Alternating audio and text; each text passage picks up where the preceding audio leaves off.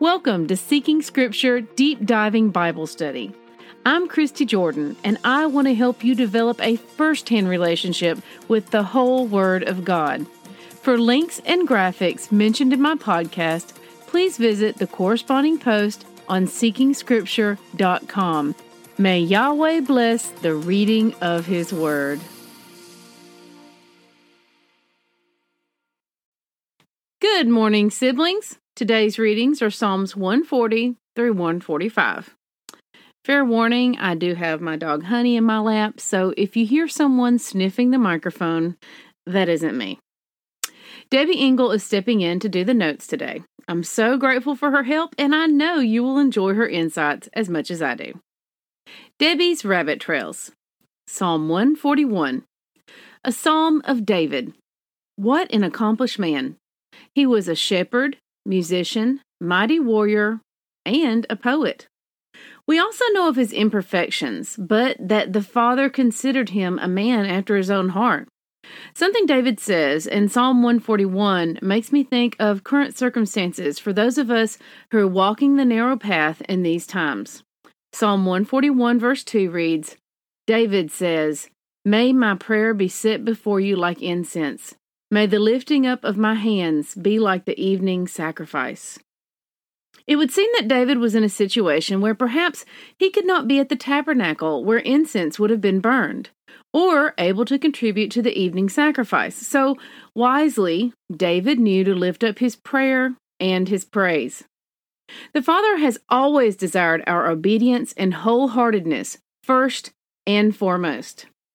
See Jeremiah 7, verses 21 through 23, 1 Samuel 15, 22, and Hosea 6, verse 6. So let's get our hearts right and lift our prayers and our hands to the Father. Psalm 142. David is on the run from King Saul at this time. Notice David's motive for wanting to be rescued, so that I may praise your name. Psalm 142, verse 7. Wow, that needs to be how my prayers go. Father, please rescue us so that we may praise your name. Psalm 143. Have you ever been really thirsty?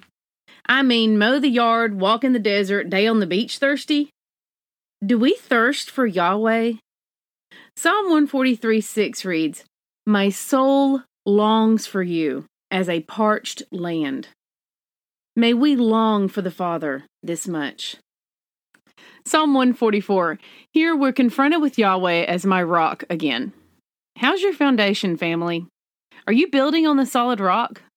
Messiah made a big deal of this and how it would be those who do and not just passively hear that will weather the storm. And storms come to all.